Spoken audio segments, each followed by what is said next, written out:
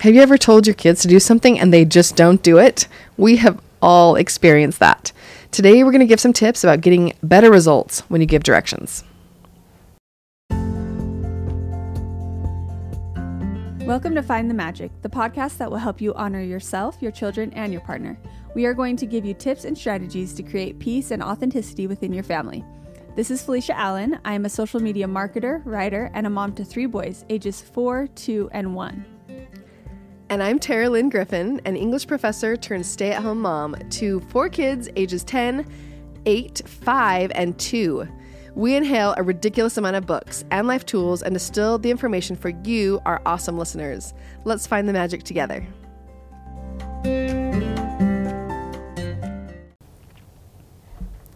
Okay, I have our face palm today, and I am on a trend of not being able to wake up in the mornings. I'm just dying tired, and I'm getting good sleep.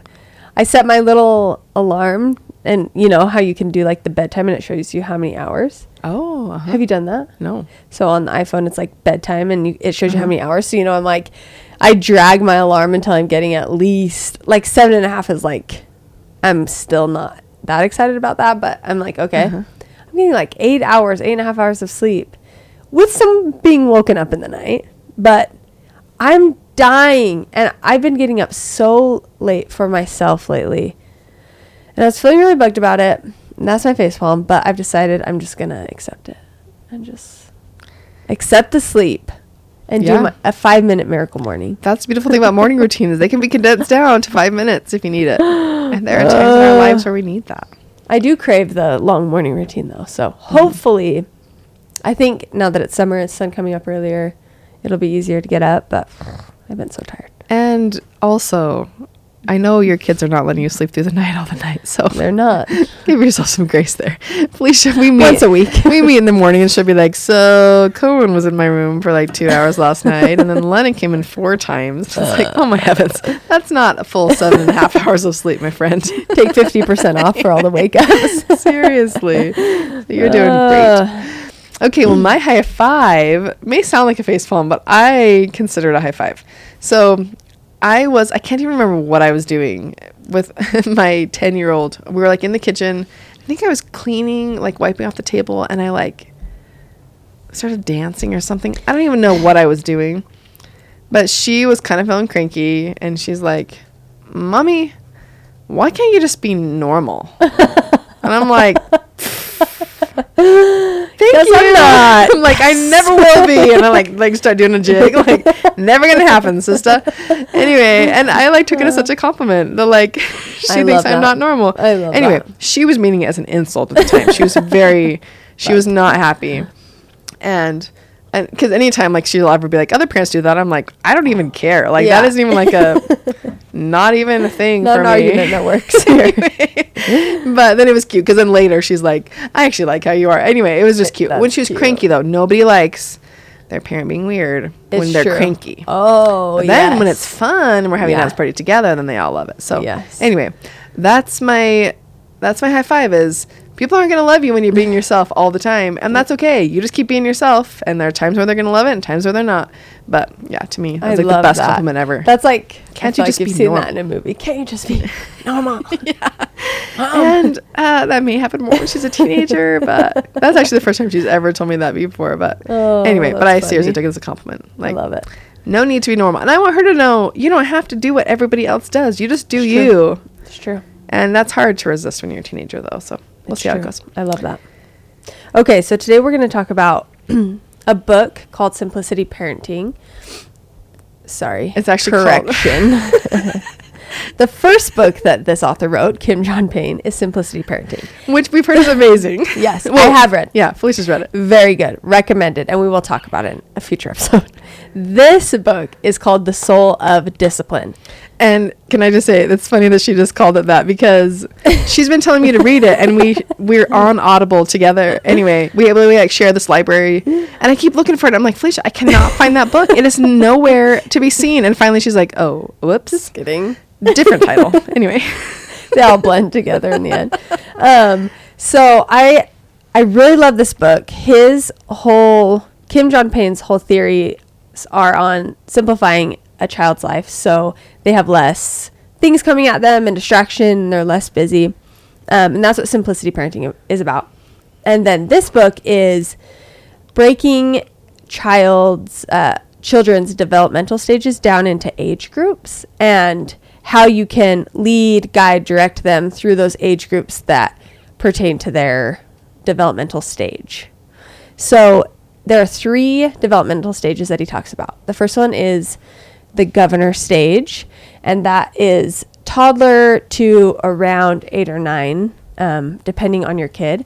And this stage is where you are the authority over their life. You're directing most everything they do. And he clarifies it by saying you are the author, in quotes, itty, of their life and what they do. So author, like you are designing and creating what their life is going to be. You're making most of the decisions. And so he says, the way you can think about that is you're saying, here are our plans. So you're telling them pretty much everything they're going to do in their day. The next stage is Gardner stage, which is about 8 or 9 through the tween years. So what is that, 12, 13? Mm-hmm. Probably different for every kid, but yeah. And so that's when they tell you a little bit more of their plans. So tell me your plans, and then I'm going to pretty much decide what you're going to do still. But I want to take into consideration your thoughts. And then the guide stage is tween to adult. So what is your vision? What is your long-term plan for your life? I'm going to help you support that vision. So you're still giving them guidance, but it's based on a long-term vision or goal that you've seen together that they want. So there's a lot of information in this book. We're going to break it down into 3 different episodes for the age groups. And so today we're obviously going to start with governor. And in this stage, it actually, the thing I love about it, because, sometimes we do give our kids choices a lot, but when they're little, we're never saying things like, hey, choose anything here. Mm-hmm. I mean, we really limit, even the choices that we give are very contrived. Like my dad was like, when he heard about, we were doing something with Love and Logic, I think at the time, and he's like, it sounds like you're just controlling like even the little decisions. You're making them feel like they have control, but they really don't. And I'm like, yeah, actually, that actually is the principle. That, like you're choosing between the blue shirt and the green shirt, but I've already chosen the 2 shirts and I know they're going to work for what we're doing that day. Right. You know what I mean? Totally. So even the decisions that we're making, we're still we have a very, smaller framework we're working with. And the whole idea is when they're at this age, the way their brains are developing and stuff, that makes them feel safe. Yep. You know what I mean? Exactly. We set the pace. We do a lot of things. We make a lot of decisions for them. And then we choose deliberate, smaller decisions. But it may sound controlling, but it's not. We're just giving them a safe framework to do their own free stuff as children. Exactly. In that frame, which we've talked a lot about. But something that he says, which I just love. So, and we're going to talk this concept. If we can just change this, when you're giving your kids instructions, now again, we're talking about young children. He calls it the iron fist in a velvet glove is what we don't want. Mm-hmm. And that's the concept of requesting. Mm-hmm. When you request, when you're like, hey, who wants to do this? And nobody wants to do it. Or suggest, maybe would you want to put on your pants? Yeah. See how it's just like you're leaving it open. You're wanting them to say a certain thing. Mm-hmm. But you have your agenda, but you're not asking it like you have an agenda. So they feel like, okay, I can either say what I really want here, which is no, but I know my mom is wanting me to say yes, but she's asking it like a question. So, and it ends up being very confusing for little kids. And so if you can just change literally, and I don't know how many of you out here, when I've been noticing when I do it with myself, it makes such a big difference. You just say it as a statement. We're going to get dressed now. Instead of, do you want to get dressed? And I've actually found, just these last couple of weeks, I don't know why I've gotten into this habit. It's a terrible habit. Now that so I'm just going to share with you. My kids are pretty good. My older kids are really great. And I'll be like, okay, it's tidy time. Everybody take their zone. And they just go and do it. My 2 daughters, they'll just go and do it. But I've started saying, hey, who wants to go outside and grab all the soccer balls that are spread out over the yard? And guess what happens? They all say, not me, not me, not me, not me. And I'm asking the question because I thought, oh, you guys are doing so great. Yeah. And then it's like, oh, wait. You clearly still need direction. Oh, my heavens. Why did I just do that? Anyway, so I would recommend not asking that question. Unless your kids volunteer all the time, like they're jumping to do chores for you. Yes. I would just stop the request concept and you just give it as a calm, not a mean direction, not like a, everybody. Yeah. Just we are cleaning up now. Go do your zones, please. So just that's just one little shift, but that's the first tip we're giving you is switch your requests to gentle, kind, but firm directions. Yep. Firm and insisting. So instead of saying something like, do you want to pick up the toys? Because clearly no kid wants to pick up the toys, but you feel like you're being nice and kind and respectful. It's like a false sense of, you it's feel a like false a false sense of choice. Yeah. Mm-hmm. So in the book, he gives examples of these kids who were like, I almost have, the kids almost had anxiety because they didn't know the right answer. Do you want to pick up the toys? No.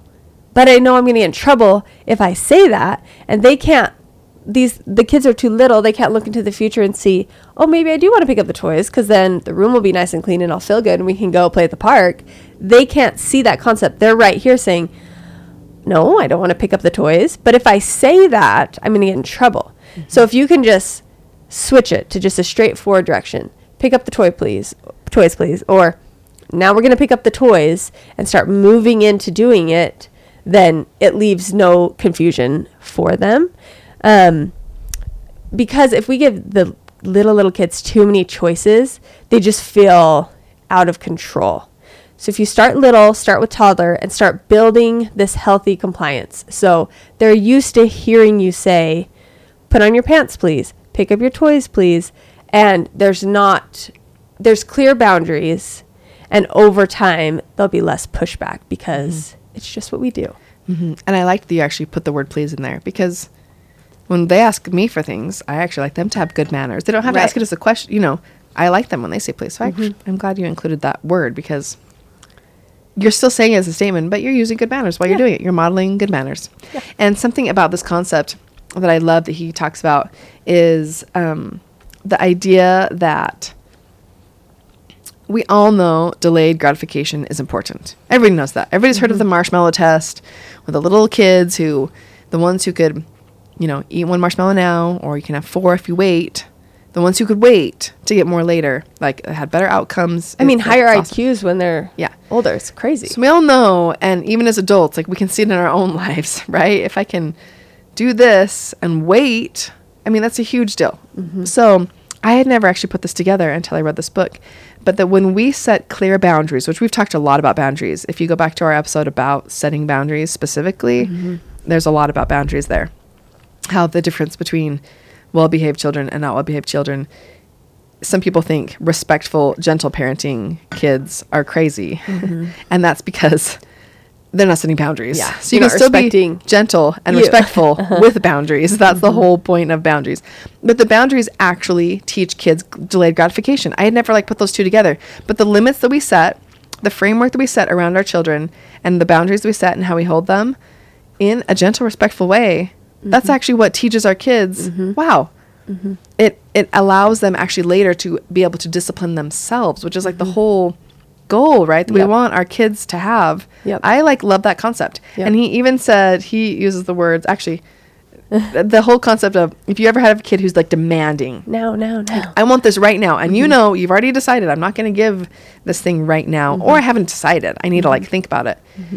You can actually say, when you demand now, it means no. And Felicia just used this and it worked for her. It did work for me. I was being demanded of popsicles.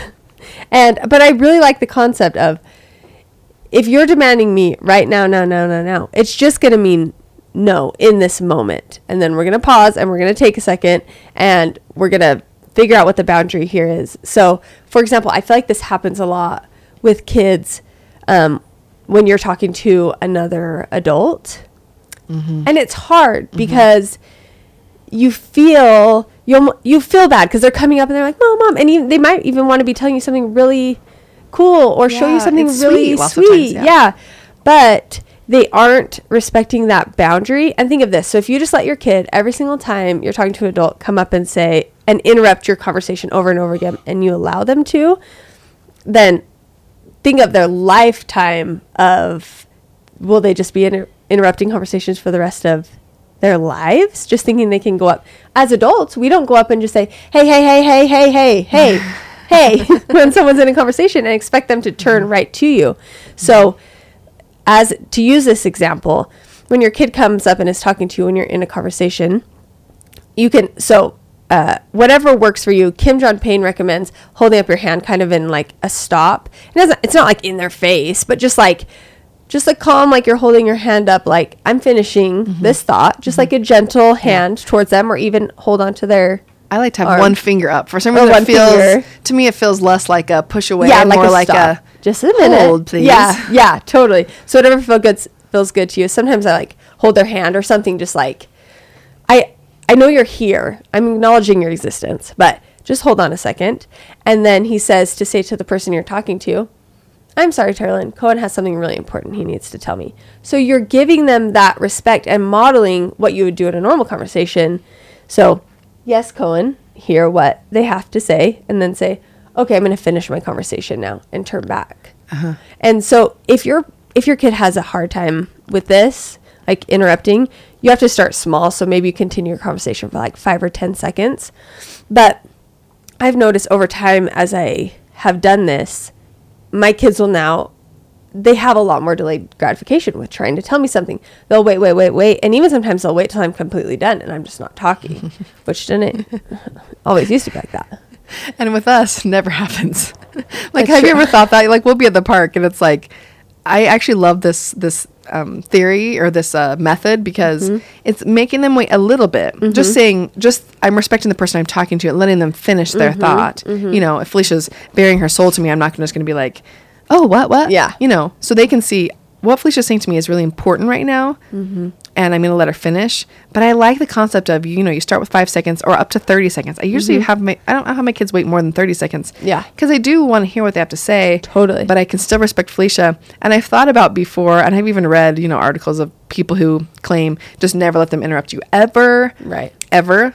But the problem for me with that is if I'm chatting with Felicia, let's just say, for example, and we're at the park, for 2 we're hours. not going to gap. There's going to be no gap in our conversation for 2 straight hours. So if I waited till we're totally done, the poor kids would never say a word. You know what I mean? And that's probably not fair to them. If you are maybe a more, you enjoy silence, that might work for you. But we just like, you get gabbing and it's like, there's going to be no break here. So I feel very successful if Felicia can finish the few sentences or I can finish my story. Yep. Usually takes about 30 seconds. And again, you're there, maybe a hand up, maybe an arm on them. But anyway, it's worked. It's worked very well for us. And that's a normal conversation flow. Exactly. Multiple people get to input. You wait for a break. Yeah. Yep. So I love that. Learning to control their impulses. Okay. There's a lot. So we're going to take a break and we're going to come back with steps to apply this to situations and some examples.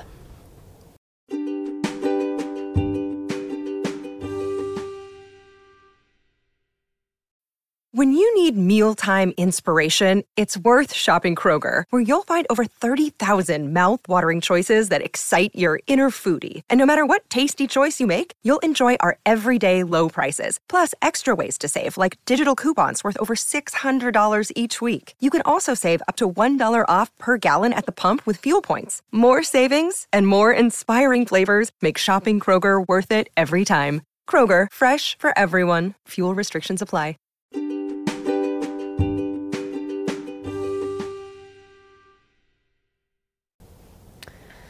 Okay, so we're going to break it down into hopefully some simple, easy steps. So the steps are for giving direction that is simple and that hopefully your kids will understand and follow are first to pause as usual. The pause is golden. Then connect with them. Connect, then direct, but connect first. And then break down your direction into small steps. So those are the 3 things: pause, connect, then direct, then break down into small, simple steps. So we're going to go through those. So the first one, the pause, we've talked about this before. Pause. The pause. But it's funny because he actually used that, and I was like, oh my gosh, yes, I love it. But with direction, there's some specific things to think about before you give direction that can give you a little more clarity on why am I even giving this direction. So some things you can think about, and it doesn't have to be like get out your journal and write these down just For every instruction you ever give. just quick. Do I really need this to happen? So say for instance, like put on your coat, think in your head, okay, do I really need this to happen? Do I really need them to put on their coat? It's okay if they don't wear a coat. So do I need this to happen? Is it a reasonable instruction? Kind of go together. Can I simplify it any further? Is this a good time and place for it? So am I giving like a barking instruction while my kids really deep into some sort of play that we don't really need to leave yet? Or are they having an emotional kind of tantrumy time, and now I'm going to try to direct them through like 10 things? Is it a good time? Is it a good place? And then have I modeled this request, which I think is huge. We can't ask our kids to do anything that we're not going to do. Yep. Yeah. That one's a tricky one sometimes for us, but it's an important question to ask. Super important.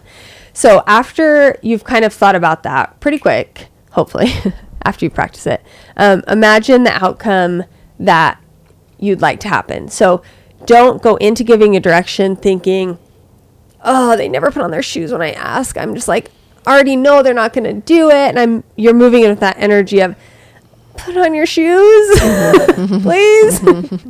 So move in. That desperation. Yeah, that total So move in, seeing in your mind, them putting on their shoes really easily. They're going to comply with what I'm asking. And I like this concept. You may think, really? Visualize my kids obeying me? But Kim John Payne makes a really good point. Athletes do this all the time when they're doing something. So us as parents, honestly, giving our kids directions and actually having them obey it is just like a big athletic event for some people. So it's worth taking the 10 seconds it takes to be like, okay, I'm going to give instructions here, and they are going to listen. That little visualization, I think, actually helps it happen, but also, just like you said, makes you come in with a way different Pumps energy. you up. Because there are some times where I can feel it. As you were describing it, I can like feel that feeling where it's like, I almost want to cry. It's like, why can't you just do it? You know, that's not a great energy to come into a situation with. It's so true. Yep, exactly. Okay, so then after you've paused and done all those things to kind of get yourself in the zone, then you need to help your child reorient to your direction. Excellent. Because, and he actually says a lot of times what we think is kids misbehaving is just them being disoriented. So I think his actual thing is there's no such thing as bad kids, only disoriented kids. So anytime we can help orient them, have an anchor to kind of hold on to, it helps the situation a lot. So this, I have been so guilty of this. So this is for me, guys. His instruction is to connect before you direct. Always take a minute to actually connect with your kid. What world are they in? If they are, and again, I actually think it's really important, when your kids are deep in play, it's so good for their brains. If you can not interrupt, but there are times where you have to, right? So you come in and you can say a sentence that connects you to their world. So, wow, that dinosaur looks ferocious that you're drawing. Oh, I love it. So, something, whatever. You're making a statement about whatever they're doing in their world right now. Or, wow, I can see you are having so much fun jumping on the tramp. Now it's time for us to go towards the car because we have a soccer game. So just the sentence of, I am seeing where you are. I'm connecting with you. He actually says if you can get close to them, that helps, proximity, and then you're directing them. And the reason why I say this is something for me totally is, oh my heavens. So my older two kids, they're older now, and I can, for the most part, because when they were little, because I didn't have older kids, I was always with them. Like, if we're going to tidy up toys, we're doing it together because they were little and I didn't expect them to do it on their own. And now they're fantastic. I just tell them, I can tell them across the room and they just go and do it. But unfortunately for my 5-year-old, I've realized that I haven't done that as much with him because I have the older kids. So I'm just giving everybody directions from across the room. Right. Everybody, do your zones. I turn on our cleaning music and we just do it. And then somehow he doesn't do it. And I'm like, what? You didn't take my instruction from across the room to pick up your toy. While I was walking the other direction. Yeah, as I'm walking the other direction to empty the dishwasher, because Yeah. I'm just so busy doing my own thing. Totally. It's like, why can't we all just... And you feel like, that seems like so much work to go help you and so much time. Yes, it seems like I don't want to take out the time to go and connect with him, but he is in this age group of the governor stage where he does need a little bit more actual like Direction. me and being with him. So I've tried this with him and it helps so much. This is like huge. Instead of as I'm emptying the dishwasher being like, "Hey Parker, pick up your toys and put them in the bucket," and then being surprised that he doesn't do it. And then feeling frustrated. Yes. I actually now take the time, I leave the dishwasher, go over to him. Wow, you are loving doing this right now. Oh, wow, that looks really fun. I can see why you love doing that. But we're going to tidy for 10 minutes before we leave. So we are going to put the toys in the bucket. And then we actually start doing it together. And guess what? It actually works. He does it. And again, it seems like, why take the time out to do that? But I found that, first of all, I'm teaching him so that one day he'll get to the place where my girls are, where he doesn't need that closer proximity. And I'm actually modeling it because I think a lot of times for little kids, they feel overwhelmed. Like, wait, you want me to clean my room? I'm only 5. I don't even know where to start. So I think doing it with them, they have positive associations with the activity that you're doing. So they're actually... And I know we keep using tidying here, but it's just something I face every single day of my life, right? Yes. And I think we all do. So you're actually promoting positive connection, like they have a positive feeling when they're tidying. You're teaching them how to do it. And in the end, it actually does save you time because I can guarantee, if I'm saying it from across the room, I'm not yelling, but it's just enough. I don't have the proximity to actually have any influence over him. Yeah. He doesn't feel connected at all. What always ends up happening is, I get the dishwasher emptied, but then I go over, but then I'm just feeling frustrated at that point, and I still end up having to do it, and he's not feeling like a success. You know what I mean? So in the end, you're not saving any time. So with little kids, you really have to have some parallel connection. You connect, and then you may do it with them to help them. Yep. And that's super helpful. Yep. And I love, he says, for every about 10 times that you take the time to connect, get close with them, you have, 1 or 2 on the whim, 20 feet away, flying by instructions because you've built up that credibility and that compliance. Like, my mom has been here. She's modeled it for me. I know she's going to help me to actually do what she says. So they'll start to comply more with those on the whim instructions. And it leads them into that next phase. Yes. And his rule of thumb is 2 feet on the floor, 2 feet away. So it's helpful for me to think that. Literally Planting. 2 feet on the floor. So I'm with you. I'm like I'm right by you. So I'm not like doing a handstand, I'm not like totally distracted. 2 feet on the floor within 2 feet away from the child when you give the instruction. Yes. So just remember that. And for every 10 of those, you get one 20 foot away instruction. Anyway, it's good. Yes. I need to bank those 20 feet away ones up. Okay. And then the last step is to break your instruction down into small steps. So kids, their little brains, if we just go to clean your room or whatever, just one big instruction, they almost have this like disorientation, like, but what's in between that? And then I don't even know, and I'm not even going to do it. It's just too much. And it's literally like they've shown the parts of the brain that activate, the being able to see the future, all those kinds of things. It Aren't just isn't activated. there. Yeah. So we're expecting them to look at it from our adult brains, and Right. that's just not even realistic. Totally. So I found that this really helps when I'm trying to be really direct with my instruction with my little kids. So almost 3, almost 5. This has been the big key for me. So if I'm going to give 2 examples. So the first example, yesterday, Cohen walked up and took a toy arrow from Lennon, my 3-year-old, and threw it down our stairwell. So that was really fun. And so I went up to them. I got close to them, and I told Cohen, I acknowledged Len. He was really upset. And then I told Cohen, wow, that really hurt Len's feelings. Let's make it better. Go get the arrow. And of course it was like, man, no, I don't want to get the arrow, blah, blah, blah, fighting back against it. So then I thought, okay, how can I break this down? And I told him the arrow went down the stairwell. So you're going to go down the stairs, down the bottom stairs, and get the arrow. And still he was, no, I'm not going to get the arrow. So at that point, I had you know, he's kind of upset, and I'm not going to negotiate or explain it further because that's just what we're doing.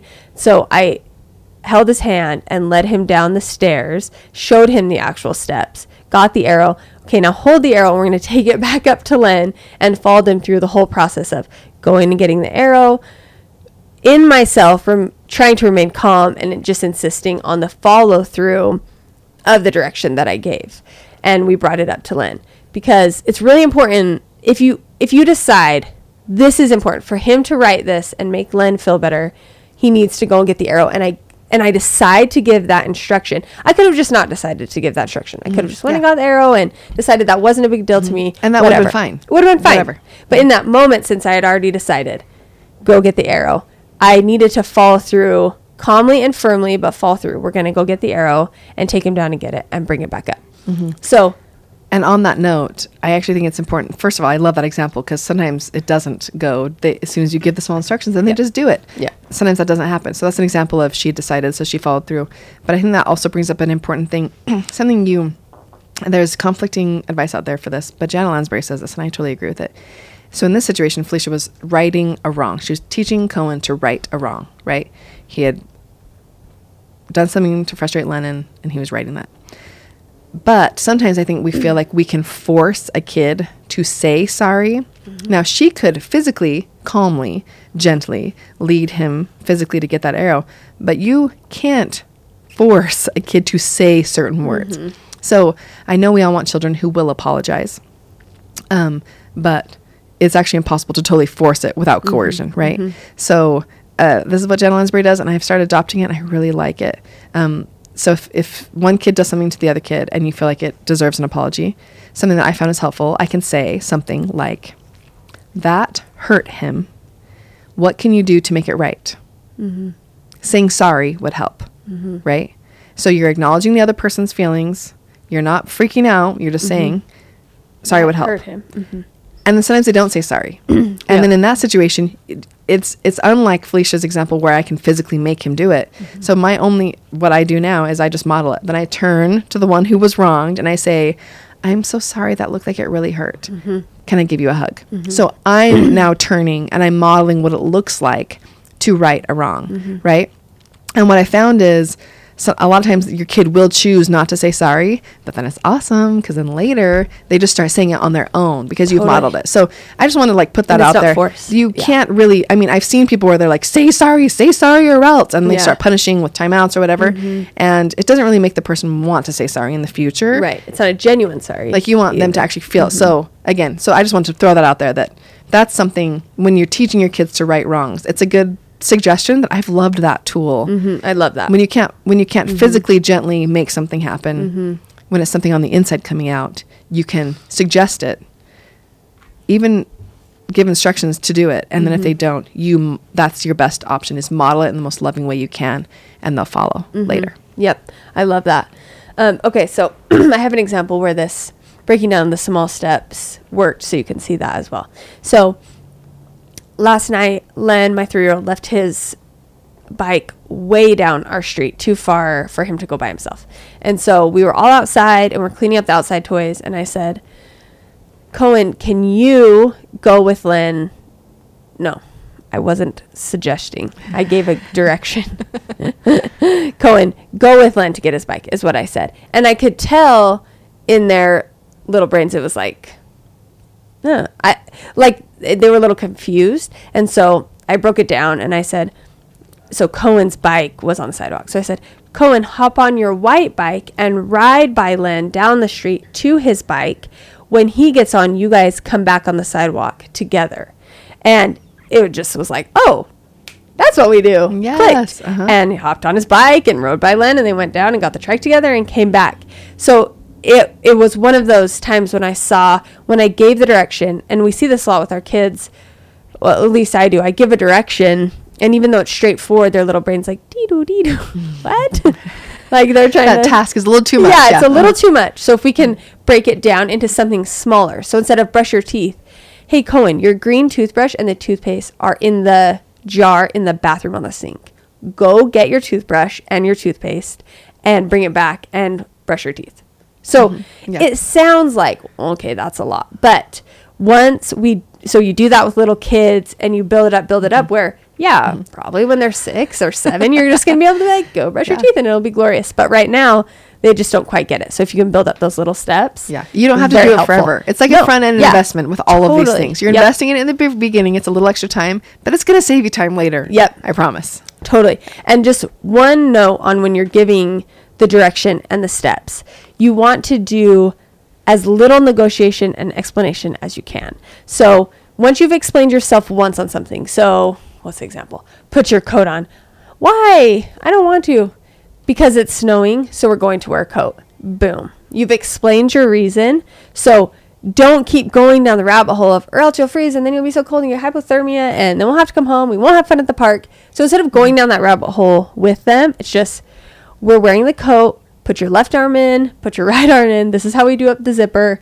So insist, calm, and firm, but don't go down the rabbit hole of negotiation with the direction. Right. And a short explanation, I agree. Sometimes it's helpful. Yeah.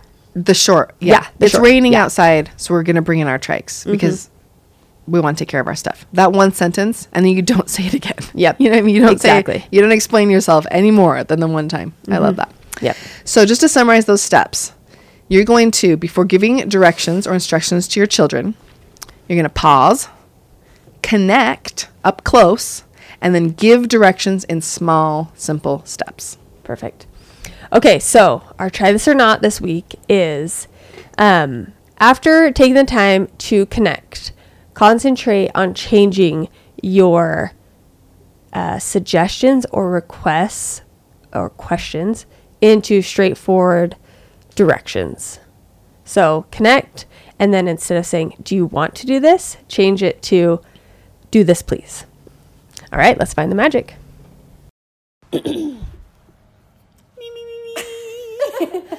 Brown cows.